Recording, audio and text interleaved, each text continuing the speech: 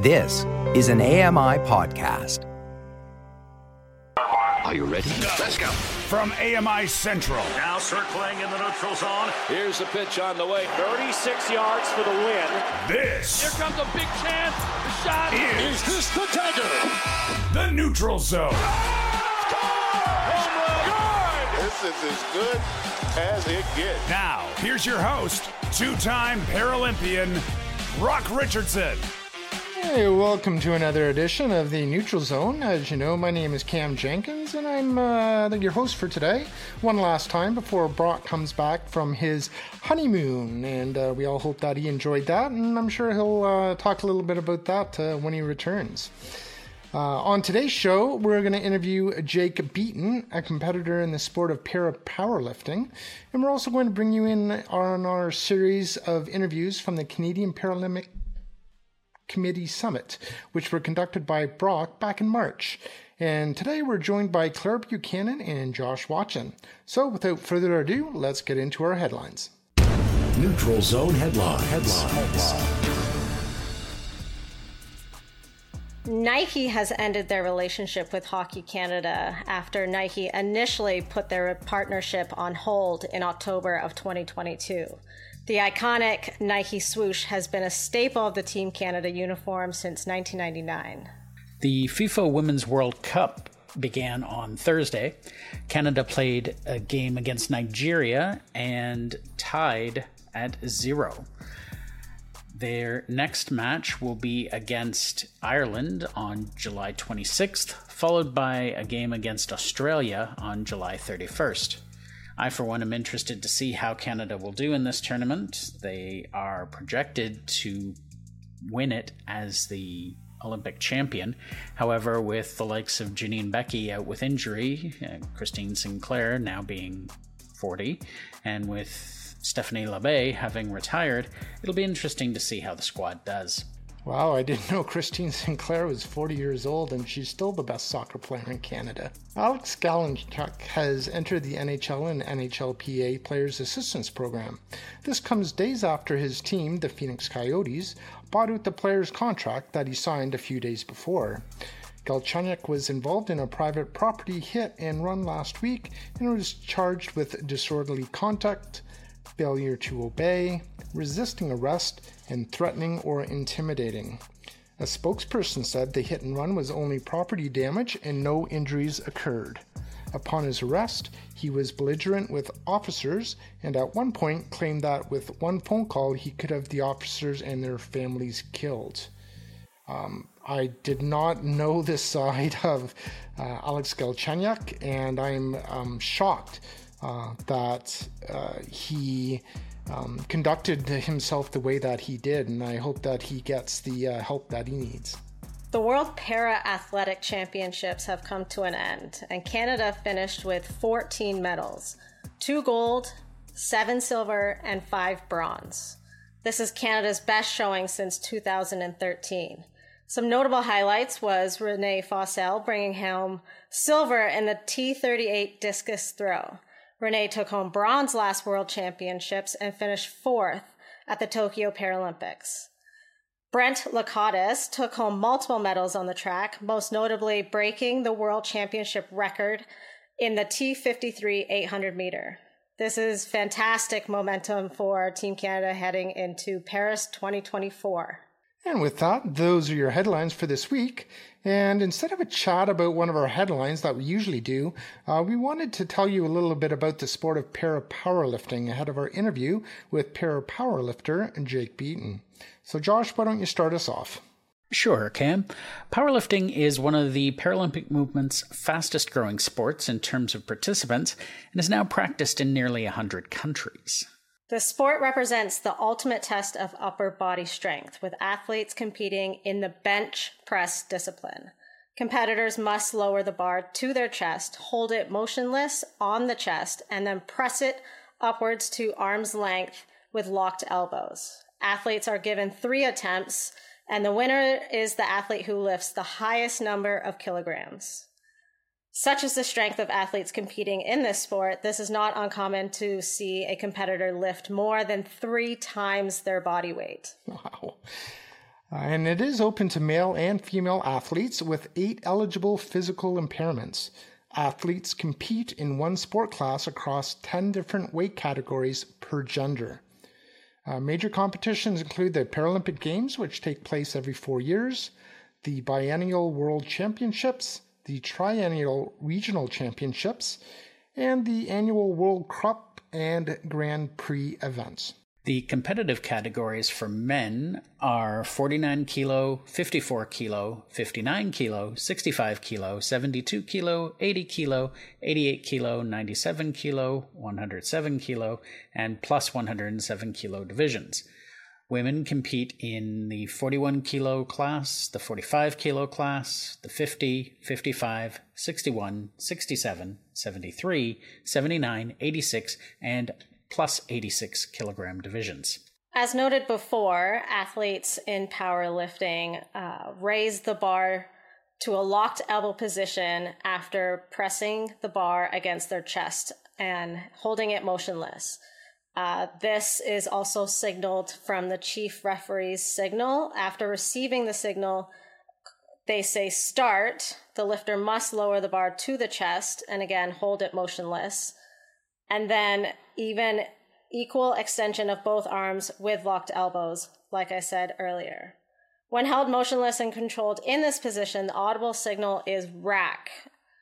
This is the referee's call to give the bar its return to the rack after the bench press. Then an immediate decision shall be given by 3 nominated international referees through a system of white and red lights. 2 or more white lights signify a good lift, and 2 or more red lifts reflect an incomplete lift. Each athlete has 3 attempts, and upon discretion of the jury, a 4th attempt may be allowed to achieve a new world record. But this attempt does not count towards the final competition results. And with that, you have a little background information in regards to para-powerlifting. And then coming up after the break, we're going to be speaking with Jake Beaton. He's a para-powerlifter from North Bay, Ontario, and he'll be talking to us about his career, how he got into the sport, and what training looks like, and finally about some of the upcoming competitions. But first, if you want to reach out to us via Twitter, here's how you can do it. And welcome back to the Neutral Zone AMI broadcast booth. And we are set to get this ball game underway. The first pitch brought to you by Brock Richardson's Twitter account at NeutralZoneBR. First pitch, strike. And hey, gang, why not strike up a Twitter chat with Claire Buchanan for the Neutral Zone? Find her at Neutral Zone CB. And there's a swing and a chopper out to second base, right at Claire. She picks up the ball, throws it over to first base for a routine out. And fans, there is nothing routine about connecting with Cam and Josh from the Neutral Zone. At Neutral Zone Cam J and at J Watson 200. Now that's a winning combination. And this Oregon interlude is brought to you by AMI Audio on Twitter. Get in touch with the Neutral Zone. Type in at AMI Audio. And welcome back to the Neutral Zone. As I was saying before, I'm Cam Jenkins, your host, along with Claire Buchanan and Josh Watson. And along with us now, we have Jake Beaton. He's been active in sports his entire life, trying any sport he could get into. He's been a para-ice hockey player that I've played against, and has now turned his attention to para-powerlifting. He joins us from his home in North Bay, Ontario. Jake, welcome to the program. Thanks for having me. Now, Jake, on the panel here, we know you mostly from your time in para-ice hockey, but for our viewers, can you tell us a bit about yourself? I grew up in North Bay.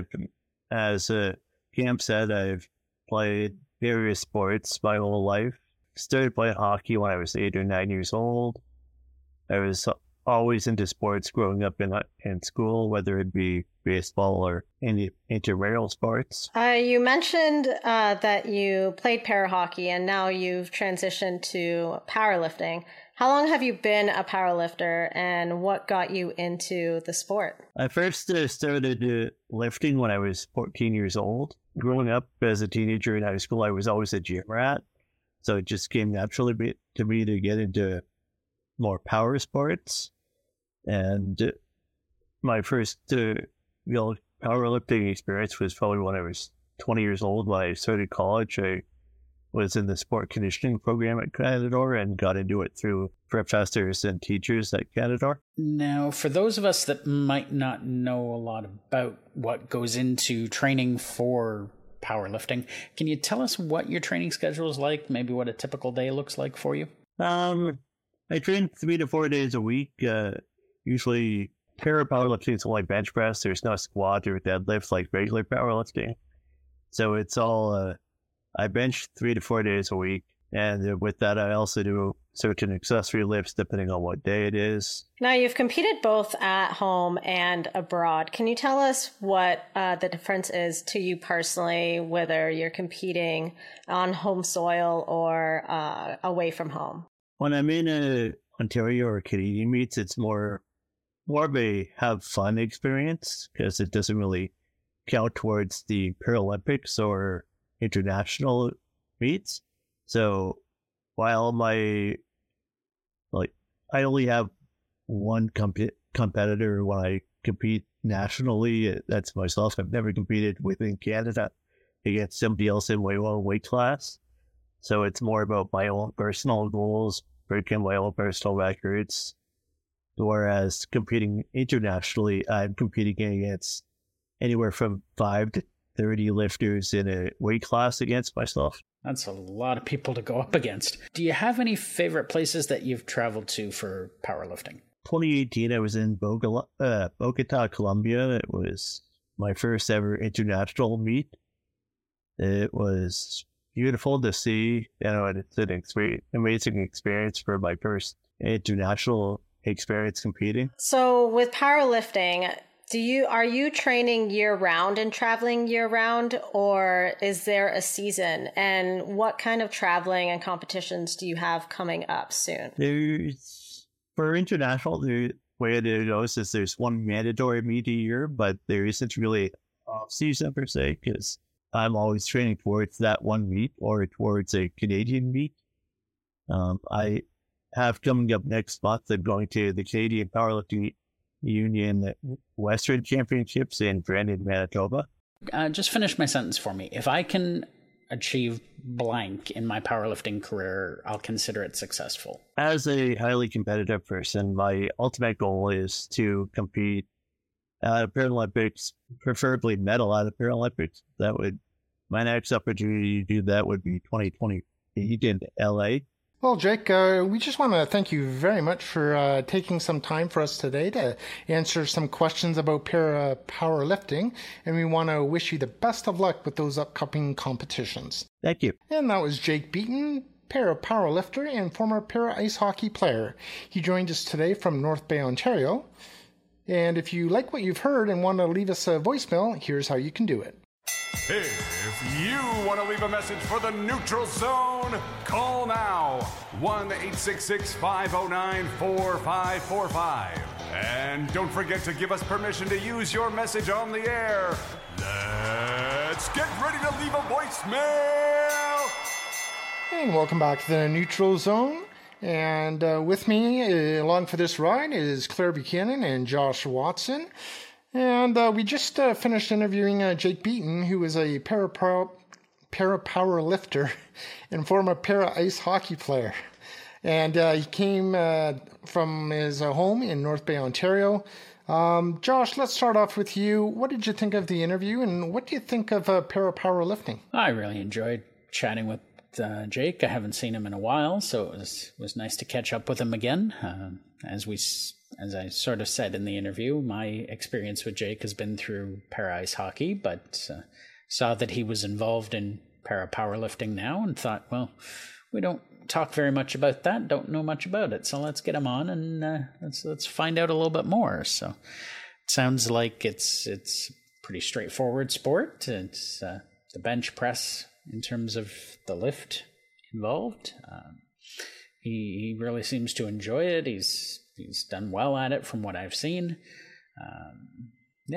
Overall, I thought it was a great interview. Yeah, Jake is one of those names in the sledge hockey kind of world that most people know if you mention them. That was actually my first interaction with him personally. I just been one of those people that we've been friends on social media, and you follow him and you see that he's been doing, like you said, really well in powerlifting now. And I mean, all the power to him and all those other athletes that do that sport. The bench press is one of my hardest movements. That seems to the number on the bar seems to budge a little slower than most in regards to my lifting. But yeah, it's exciting to see the sport grow, and to hear that it's in over 100 countries now is pretty cool. And it's just insane how much weight these athletes are pushing,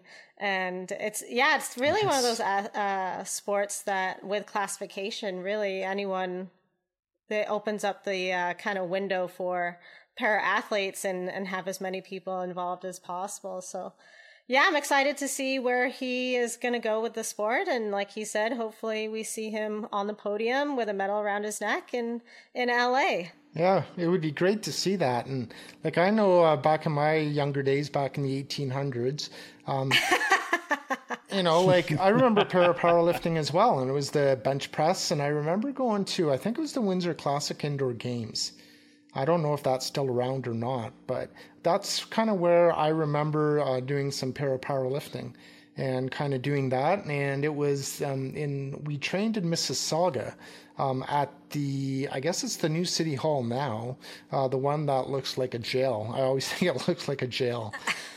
But they had a weightlifting center there. So that's where, you know, a few of us from Erin Oak would always go one day of the week. I don't know what day of the week it was, but yeah, that's kind of, and I didn't realize that it would blossom into this sport for para athletes that it is today, that it's so many countries around the world and you get to travel. And yeah, it's so nice to see how far it's come. And Jake, once again, I mostly know him from para ice hockey. He's probably scored on me once or twice. Who hasn't? But I don't really know him as a powerlifter. But I have the same sentiments where absolutely I hope that he is able to go to the Paralympics because there's probably, I've never been, but there's probably no feeling like it to be able to go to the Paralympics and to be able to compete in front of the world. And if you're lucky enough to medal, all the luck to him. And he's put a lot of dedication into it. And I hope that he is really able to do that. So let's kind of get into the next portion of the program.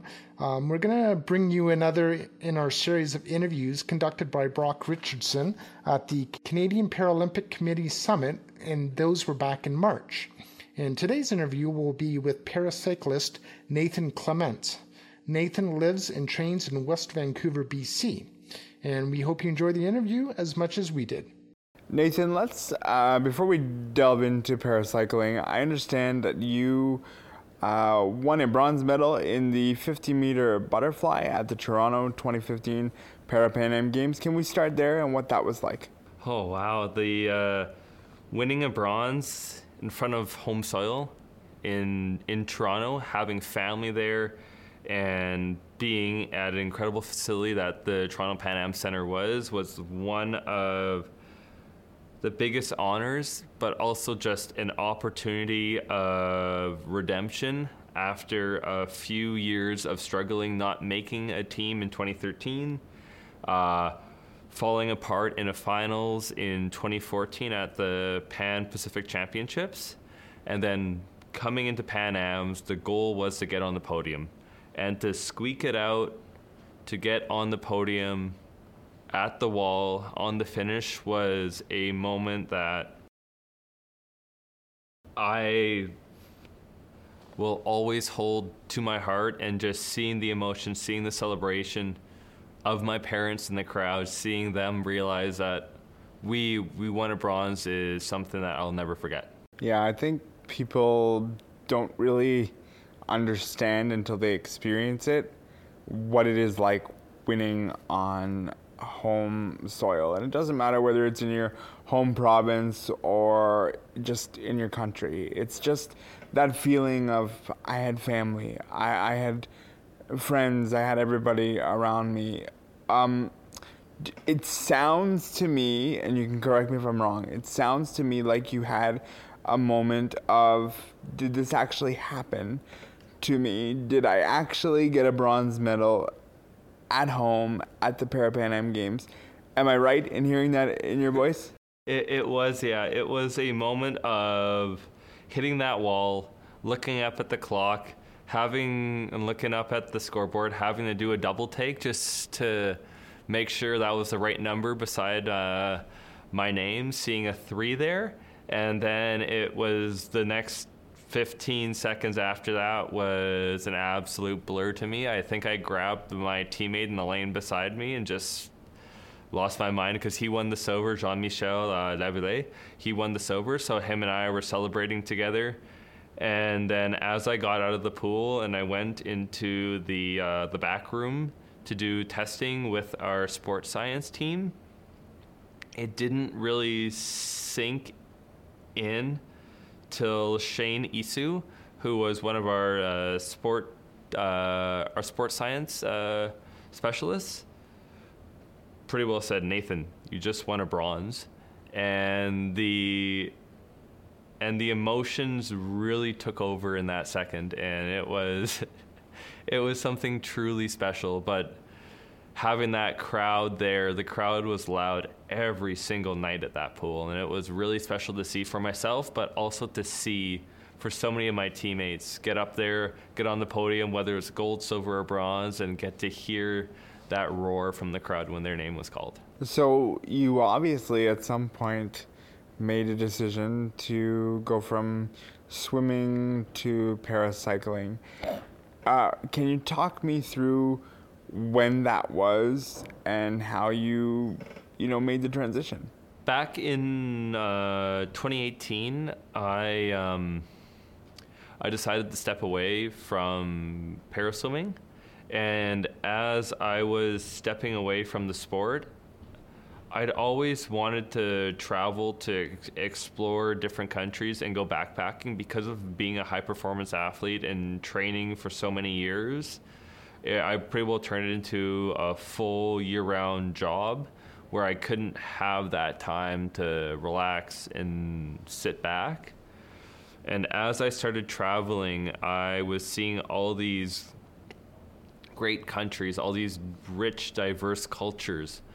And something for me, when I was a swimmer, I would always ride my bike, cycle as kind of my decompressor sport, kind of something I would love to do with friends, or even just go by myself riding around Vancouver. So as I was traveling from country to country to country, I kept thinking to myself, how cool would it be to see all of these spots by bike. And as I finished my trip around the world, I came back home and started to train, but also save up money for the opportunity to do a world ride. But as I was getting to the full swings of training, COVID came and kind of switched everything up because you couldn't travel at that time.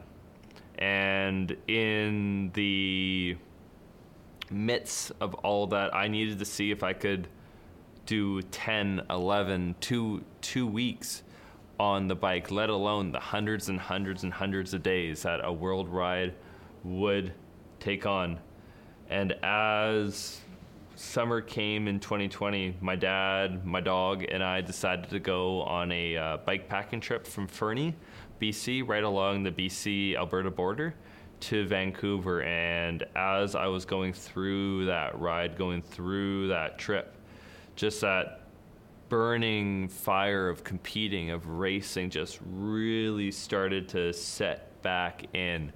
And I just wanted to give it a go. I wanted to give competing another go. That's awesome. And I love that. You did a 1,000-kilometer ride, and I'm going to just be fully transparent while doing this interview. We have had all these athletes come today as we're doing this interview, and the first thing I said to you was mad respect for doing a 1,000 kilometer ride. We've never met before. And so can you walk me through that decision where it's like, yeah, I'm going to do this, and I'm going to do this very well and for the right reasons of raising awareness of parasports? Yeah.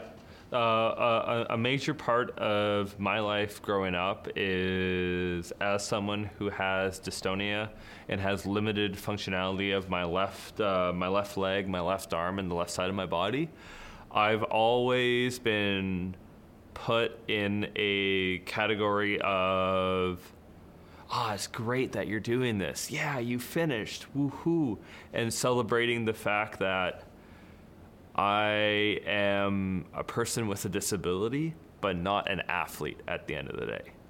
And one thing that bike ride did, but also what I want to do and why I did the Bike Across BC, is showing what can you do as someone with dystonia, with various different conditions and diverse abilities, when you push yourself to your maximum. When you go out there, you have a dream, you have a goal, and you put the time in to just dig deep and find a way through it. And that's something everyone has. Everyone has their dreams, but to really reach them, you have to find that next level. And I feel there's so many great athletes that are really leading the way and showing what can be done as a athlete and as an athlete with a disability. And I wanted to really showcase what is possible when you push yourself to the max. I think the biggest thing when we are individuals with disabilities is that people think we've accomplished something by just simply getting up. Yeah. And it's not enough to say you got up, you did something. Yeah. You did that. Good for you. Congratulations. And the words and the fight that you have to say, no, I'm doing something. And I often go by the motto of actions speak louder than words. Is that where it was for you, where you're like, listen, I've said my words for years and years and years, and I need to do the action? I value them both, action and words. They can be powerful together. Where being on a tricycle bike now, I get so many conversations as I'm out for rides or even stop at a light where I have someone going up to me saying, "What's that? Why are you on that? What's the purpose of that?" And just educating people on a different world that they may not be used to and familiar with. And something for me, especially when I was a swimmer back in the day, there is a part of casual swimming culture where you have para athletes at different competitions and they're going up against, I'm going to use the term able-bodied athletes. And as you finish the race, like there's been a couple times where I was a 50-meter butterflyer, so I was a sprinter. And I'm going up against other athletes who may finish the race in like 30 seconds, 31 seconds, and I come into the wall at 36, 37 seconds. And as I'm touching the wall, I get claps. People are clapping for me just because I finished the race. And as an athlete, and after having a terrible race, after having a race you're not happy with, that can be very demeaning. And it can be almost more humiliating than losing to someone by 4 or 5 seconds.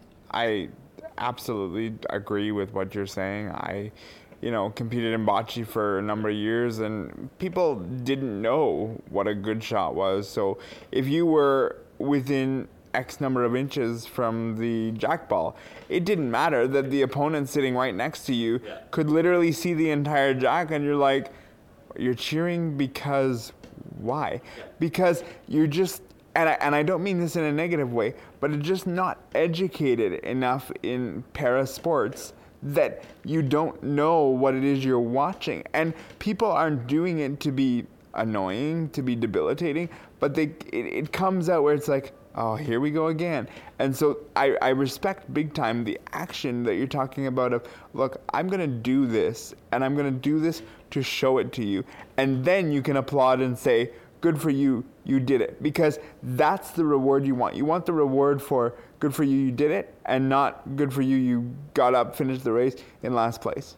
Yeah, and that's the thing at the end of the day is we're in a place right now where the Paralympic movement's growing, and it's growing at a speed of 15, 20 years ago. It was a completely different world, let alone 30 years ago. And we've had so many great athletes in the past really trailblaze for us to be where we are now, where we have the opportunities to have media summits, where we have the opportunities to have sponsorship with major corporate brands, and just growing with like the opportunities with CBC. But there's so many other steps that need to be taken. And as our role as athletes in this moment, it's important to have those conversations with people who may not be adverse into the para world and introduce them in there so we can help those next generations be seen as high performance athletes in the first place. Where do you see right now Paralympians don't receive funding as we record this today? I hope that we are going to change this. And what I mean by funding is they don't receive funding for medals. And do you see that as being the biggest misstep that we need to accomplish? Or is there something else that you feel we need to do? I feel with medals, with representation in media, with opportunities of competitions and just development of the sports in many parts of the world, and even here when it comes to funding, let alone being medals or just yearly earnings for athletes, they all go hand in hand together. And I feel the direction we're going, the work that is being done at this time is really going to set up that conversation. Like, I would not be surprised, and I hope this is the case, in the next games or two, that medal earnings will be given to para athletes. I did a story. I actually did some work with AMI last year as a freelance editor. And I covered a story on a Paralympic athlete that had to retire due to lack of funding. And it's quite challenging. It's quite difficult for athletes to be put in positions like that where equipment is so expensive. Where, let alone my bike, I'm very fortunate I have an incredible supportive team with Cycling Canada, but if I had to pay for my bike on my own, I would not be here today. I would not be able to have this conversation because that would put me so far in debt and in the red.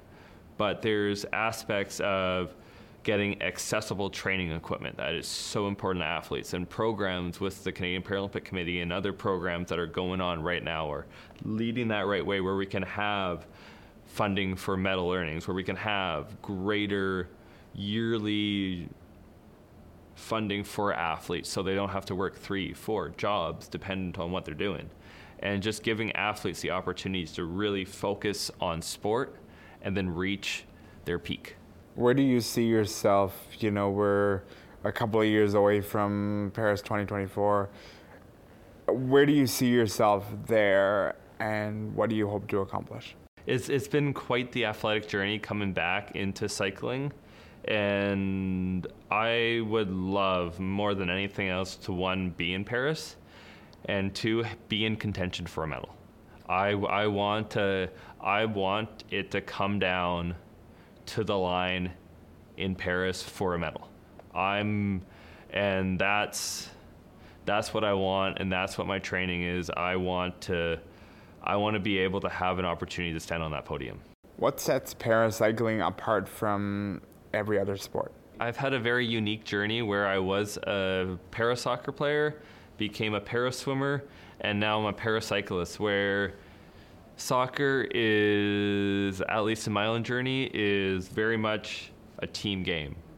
And in swimming, I was racing 50 meters. That was it. Now I'm getting up on the bike, going 20K time trials, going 30, 40K road races where you are pushing your body to its limit for 30, 40, 50 an hour long, and just trying to be at your best while being in the red the whole time. And one of the biggest differences I find is just the opportunity training as well, just to be outside, to be outdoors and be in surroundings. And one thing I love, like soccer is such a great community in Vancouver, same as swimming, but there's been nothing like the cycling culture. There's been nothing like just being able to meet so many great people and have so many amazing conversations on my ride for training out in Vancouver, where they see the track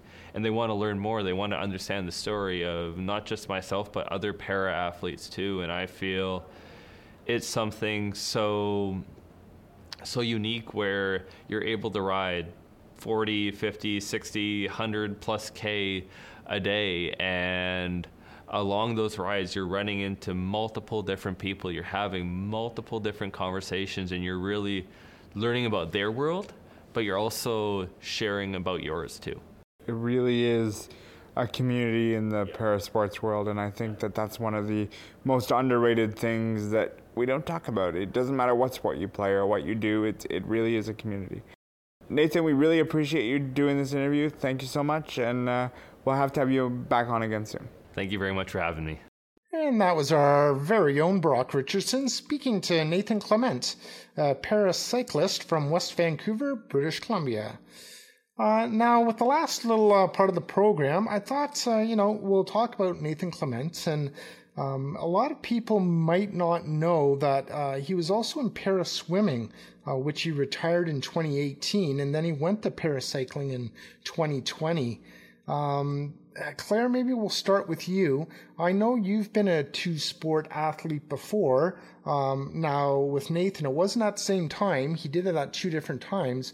But can you maybe talk about what it takes to kind of go from one high-performance parasport to another high-performance parasport? I mean, just talking about the longevity of being an athlete itself, it's tiring. You're constantly putting energy into it, whether it's resting or actually being active to train. So and yes, there is a difference a little bit with playing two sports at the same time rather than playing one and switching to another. But at that level, when you're in sports and in being on the international stage in those sports, I think your routines and your habits, I don't think that they would change very much. You're still making sure that you're fueling your body properly and getting enough rest and using the support that you have around you. I just think that it doesn't create a different mindset. It's just being able to, you're probably putting a lot more time into prehab and kind of preventative maintenance when you're trying to extend your athletic career into another sport. Because you can't freeze time. You're getting older and you're getting, you're getting stronger at the same time. Father time gets you no matter what. Father time is always creeping up behind you. So it's impressive when athletes can do that, and I give all the power and gratitude towards them, because they're consistent and it shows. Yeah, and Josh, how about you? I know that you do play para ice hockey, and then you're also throw as well. What's your perspective on competing in two sports? Well, certainly I was lucky in that my sports were not necessarily offered side by side, so I didn't have to try to juggle them both, because I can honestly tell you I couldn't. I would find that far too much work. I love my sports, but I'm definitely a recreational athlete, shall we say. But that's okay. I was too. Yeah, absolutely. We had many a good time together. Let's see.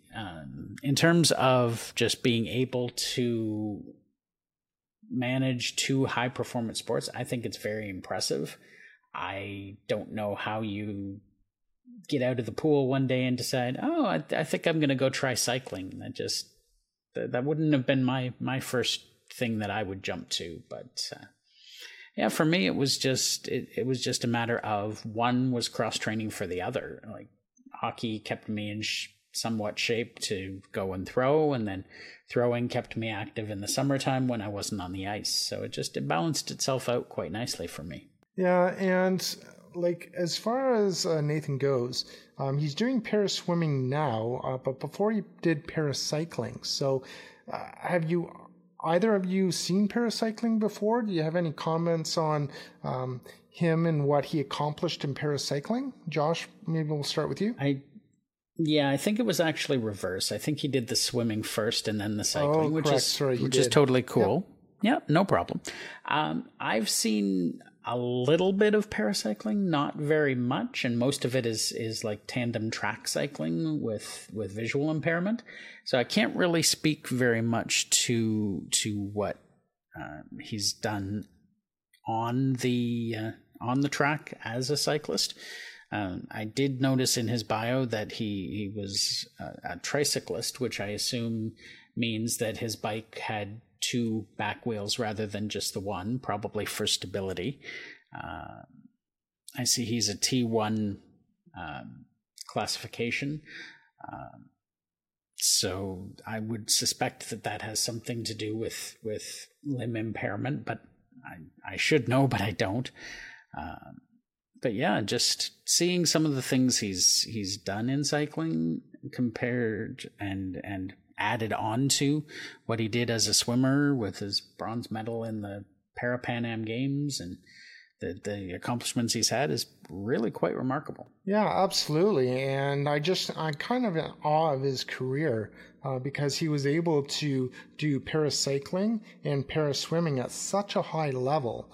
And to be able to do it in 2 different sports, like I said, I'm just in awe that he's able to accomplish something like that. And, cycling, and I'm not kind of sure what cycle he was using, but if it was one that used his hands to be able to propel the bike, and then paraswimming, that is a lot of upper arm strength, which is really good to be able to use that upper arm strength to be able to compete in both areas. So yeah, I'm just really in awe of him and what he's accomplished. And Claire, do you have any? Yeah, he's. I think when you see athletes like that, you kind of get a sense that they are just natural athletes. Like they were sport is kind of a perfect fit for them, and they just kind of flourish when they try out new sports. And it's also cool that it shows that he just has a passion for sport and being active. When what ignited him to even get into paracycling was that he did 1,000-kilometer bike trail that inspired him to try it out. So it's just things like that they're just like, I'm just going to do 1,000 kilometers, and that kind of inspires me to do that sport. I don't think I would ever have a morning where I wake up and say, hey, I think I'm going to go push for 1,000 kilometers. And it's special when you see stuff like that. And thinking back, like with situations like Tyler McGregor doing the Terry Fox skate or run every year to raise money, and it's just it's wild what the body can do. And and it just goes back to that he's just got the knack for it and the passion for it, and it's treating him really well. Yeah, it does kind of feel like he might be the type that if he hadn't found cycling, he'd have found something else. Yeah, he wouldn't be he wouldn't be retired. No. Definitely not a couch potato. And I think with a lot of para athletes, it's good that they end up doing something else, because as we've seen countless number of times, once they're done their career, it's very hard for them to, they fall into a post-depression. because they don't have, and we've talked about this before, they don't have the glare of the lights and the crowd screaming their names and so on and so forth. And it would be really interesting to find out what percentage of athletes end up going through that post-depression, and how hard it is to kind of come out of that, to be able to, for lack of a better way to say it, to function, because sometimes you're back in the real world and you might have to work or whatever the case is, or sometimes it's a matter of then you coach, because if you can't play anymore, then you coach. So, kind of what are your thoughts, Claire, on, when a person comes to that point in their career where they're done, and they've got to kind of move forward? Yeah, it's tough when you go from such being at the international level, especially, and you're constant, every day is dedicated to this one goal and this one sport. And when you wake up and you no longer have that routine, and that, like, you always know what your next day and kind of what your schedule looks like. It's kind of laid out for you when you're competing at that level. Everything's laid out for you. You just got to do it. And so it's tough to go to a routine that you have to recreate yourself, and then you're trying to find out what you like outside of sport. And so it's natural for athletes to stay in sport. And I am a example of that myself. I am working in sport, and I am looking to get back into playing recreational wheelchair basketball just because I love sport. I'm not trying to do anything highly competitive with it or anything. Just we enjoy playing sports, and that's just naturally what we kind of fall back onto. And it's like that. It's those situations where you find athletes like Alana Nichols from the United States, where she won gold in wheelchair basketball, and then went and medaled numerous times in downhill skiing. And now she's surfing and winning medals and staying on the podium there. So it's just, I guess, in our nature, and it just becomes a part of you that sport just, you can't really fully detach from it. Yeah. And I don't think you want to either. No. Tatiana McFadden's another one. She was a racer for years, and then she's gotten into, I think she got into skiing as well, now that I think about it. Yeah. Again, did just as well at skiing, and you just kind of look at them and go, okay, is there anything you can't do? Like, really? Come on now. Yeah. Like you almost want to be like, okay, leave off. some medals right. for the rest of us. Like, come on here. Yeah.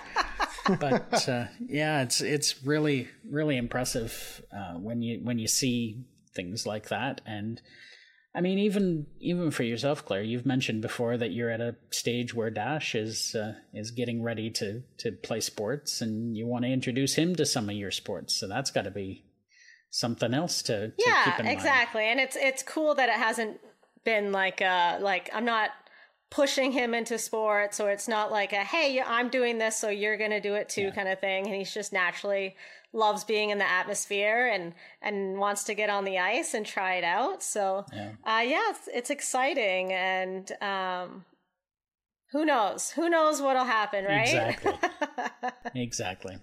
Yeah, like, it must be the hardest thing to know that you're at the end of your career. And I think some people really rage against the machine to be able to say that they're at the end of their career.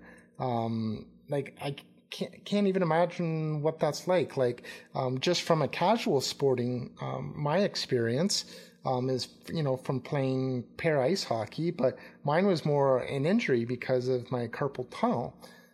So my decision was made for me, and, at first it's kind of hard, but then you kind of get used to it, and it's enjoyable just kind of waking up late on a Saturday and don't have to go to practice, or, just going and kind of watching and not having to play to have that pressure. But everyone's different, and some people love that pressure and love to be able to keep doing it. And yeah, like for me, it was just a nice transition of, okay, my wrists are really hurting me. It's not worth it to play para ice hockey anymore. So I'm going to ease into retirement. No problem whatsoever. And that's from casual para ice hockey. That's not from like competitive Right. competition. So yeah, I don't know. For me, I ended up sitting out a season of para ice hockey because of a shoulder injury, and I was a trooper. I went and I supported my team, and I sat up in the stands going, "No, this is driving me crazy." I couldn't stand not being on the ice. It's like, why can't you see this play coming? Like, come on. And it's so much easier when you're in the stands, no matter what sport it is. If you're in the stands, you see it from a different perspective that other people don't see it compared to on the ice. So it's so easy to play the armchair coach, I guess, or armchair quarterback, or whatever you want to call it, to be able to say, oh yeah, you should have gotten this person, you should have gotten that person, or you should have run the goalie. Yeah, how did you not see he was coming down? You don't want to run the goalie. No, I'm the goalie. Please don't run me. We don't like that at all. Well, that's why coaches have coaching jobs and athletes are athletes, right? Yeah. They have a different perspective. You do your part, I'll do mine, and don't take the criticism personally. Yeah. I guess at the end of the day. Yeah, that's... Well, and at the end of the day, Josh will not be retiring from para ice hockey or will not be, retiring from throwing. And Claire is on the Canadian national women's hockey team. So I don't see you in your future. I'm getting my crystal ball out now, and I don't see you retiring anytime soon either. 2030 seems so far away, but I am going to try my best. 7 years. You can do it. And stay in one 7 piece. years. It'll go by no problem whatsoever. So there you go. Saying that though, I think we are going to retire this episode of the Neutral Zone, and I'd like to thank Claire Buchanan and Josh Watson for being on the show today. Our technical producer for this week is Mark Aflalo, and our producer and regular host of the program that's going to be back next week from his honeymoon is Brock Richardson. I'm Cam Jenkins, and I hope you have a great week, and we'll see you next week.